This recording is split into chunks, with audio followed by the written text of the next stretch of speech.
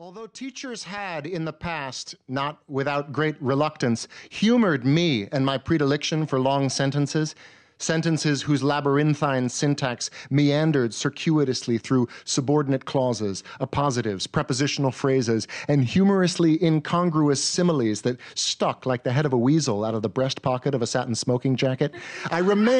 remain to this day the only kid in my high school to be ever unjustly sent to the principal's office.